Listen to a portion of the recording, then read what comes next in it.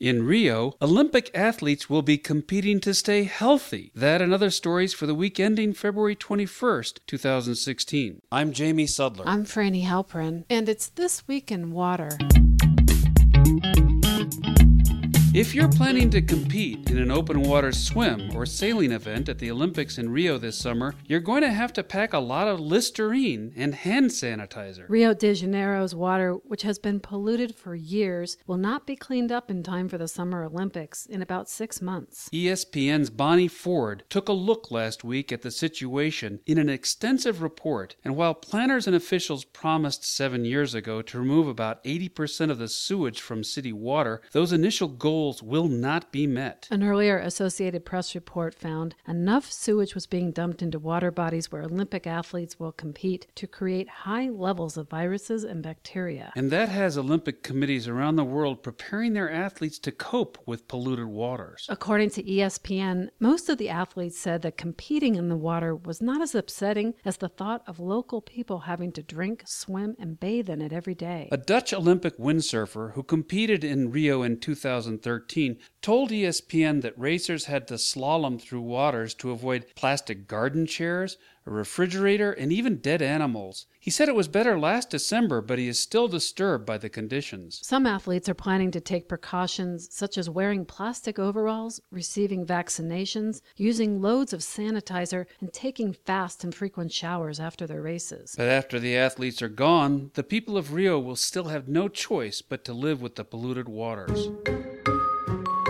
Last week, it rained about a half an inch in Los Angeles, and about 28 inches of snow fell in the Sierra Nevada mountains of California. All of this precipitation was more than welcome, as February had so far turned out to be a bit of a bust. This month is usually the wettest in California, but not one drop of water fell in Los Angeles or San Diego before last Wednesday. In San Francisco, February usually brings over 3 inches of rain. However, even after last week's storm, the area had received about 1/3 of its usual moisture. So the prospects for ending California's drought don't look good. According to PolitiFact, an additional 80 inches of rain would have to fall in the northern Sierra before October on top of what has already occurred. While the El Niño weather pattern is hoped to bring more moisture in March, the concern is that the phenomenon will transform into La Niña, bringing hotter and drier conditions.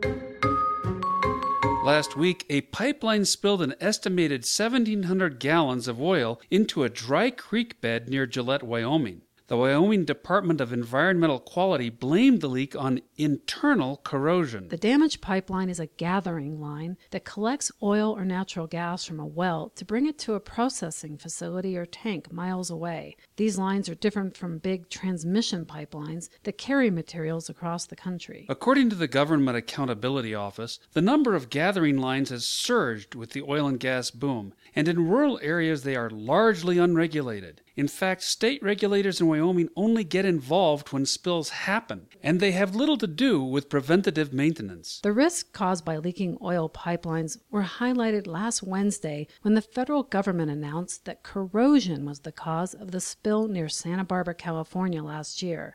That pipeline break caused more than 140,000 gallons of oil to leak, killing hundreds of birds and mammals. Local lawmakers say the problem stemmed from how the pipeline was regulated. Initially, it was under federal regulation as an interstate line because it was intended to carry crude to Texas. The part from California to Texas was not completed, but the line was never moved under more strict state and local regulations, which would have required regular safety inspections.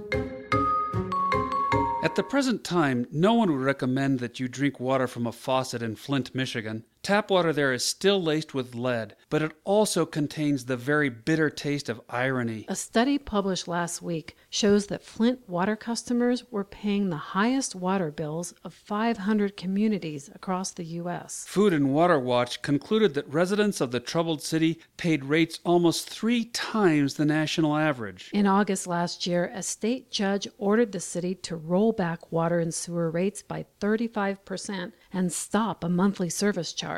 Still, some would argue the rate is much too high a price to pay for lead-poisoned water. The irony dripping out of Flint faucets gets even stronger as attention was renewed last week on the fact that Nestle, the giant food corporation, draws water out of Michigan aquifers at the rate of more than 200 gallons a minute. According to Democracy Now!, Nestle is not required to pay anything to extract the water beside a small permitting fee to the state and the cost of leases to a private landowner. Additionally, Nestle received $13 million in tax breaks from the state to locate the plant in Michigan.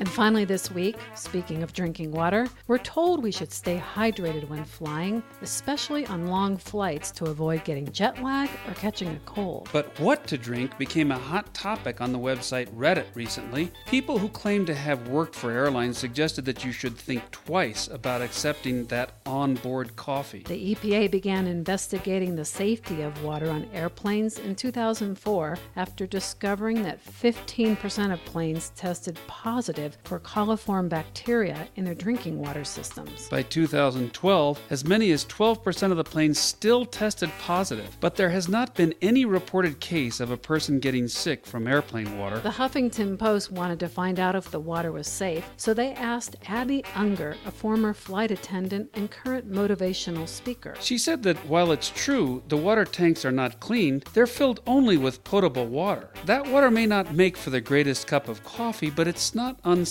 Still, when that beverage cart comes down the aisle, you might want to go for a soda or even a Bloody Mary, or just maybe grab a Starbucks in the terminal. This Week in Water is sponsored by the American Water Works Association. Sustainable water management means more than just conservation.